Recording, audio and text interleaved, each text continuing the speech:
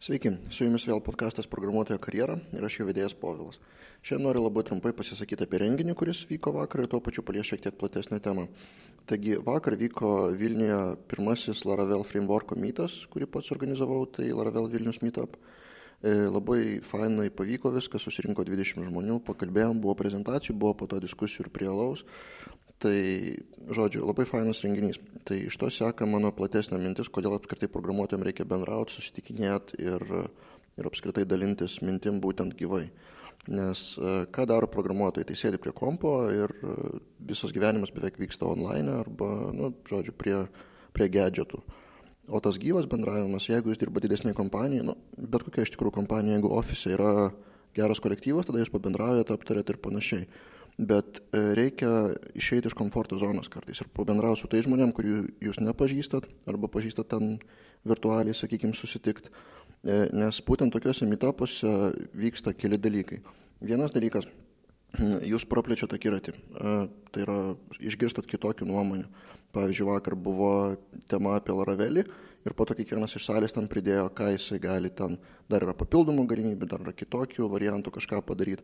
Ko jūs galbūt nežinot, jūs įsivaizduojat, sakykime, kad labai gerai moka dirbti su Eloquentu, pavyzdžiui, bet yra dalykų, kurių jūs tiesiog nežinot, nes tos vietos dokumentacijos neskaitėt, tai kažkas gal papildys. Tai iš principo kitokios nuomonės ar nuomonės praplėtimo tas momentas labai yra svarbus meetupuose ir tai labai veikia. Antras dalykas, dėl ko apsimoka daryti tokius meetupus ir susibūrimus, tai yra pažintys. Nepaslaptis, kad Lietuvoje daug kas vyksta per pažintis, bet čia ne tik Lietuva, čia visame pasaulyje. Jeigu susipažinsit su kokiu žmogum ir po to po metų, po kitų jūsų keliai vėl susikirs, ar tai galbūt jisai jūs samdys kaip darbdavys ar kažkoks partneris bus ir panašiai, jūs galite labai nustebti, kaip tie ryšiai grįžta. Nes jeigu jūs ten prisimins iš vieno, iš kito, iš trečio meetupo, jūs tiesiog žinos jūsų vardą. Tai labai paprasta. Tiesiog jeigu reikės kažkada kažkokio specialisto prisimins, kad tam meetup'e aš bendravau su tokiu ir tokiu Tomu, sakykime, ir gal jisai gali padėti. Tai čia antras dalykas, kodėl apsimoka, tai tiesiog reikia plėsti pažinčių ratą, nesvarbu nepičint savęs iš karto kaip potencialaus darbuotojo ar ten programuotojo ar partnerio, bet tai gali netikėtai, pasyviai išlysti vėliau gyvenime. Ir trečias dalykas, tai tiesiog fun poilsis, pabendrauti su žmonėm, su tos pačios pakraipos, tos pačios profesijos žmonėm. Tai yra labai geras laiko praleidimas, jūs sužinot, kad ne vien tik tai jūs darot tai, ką darot, yra ir kitokių panašiai kvankštelės žmonių, kurie irgi programuoja. Tai tiesiog pailsėti nuo kompo, išlysti realų pasaulį, pabendrauti, galbūt pačiam kažką pristatyti, tai atrodo labai baugu, bet kai išeini į sceną ir kažką pradedi šnekėti, tai tiesiog gaunasi natūraliai daugumai.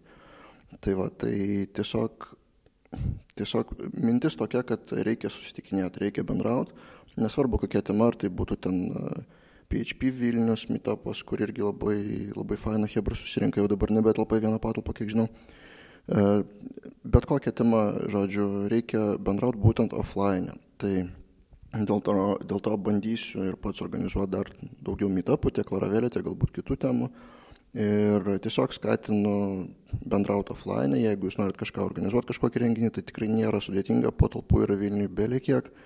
Kažkiek kainuoja, gal kai kur gal nemokamai galima gauti, ir organizuoti kažką tikrai nėra sudėtinga, yra labiau sudėtingiau išlysti iš savo urvo, iš savo komforto zonos ir kažką pradėti.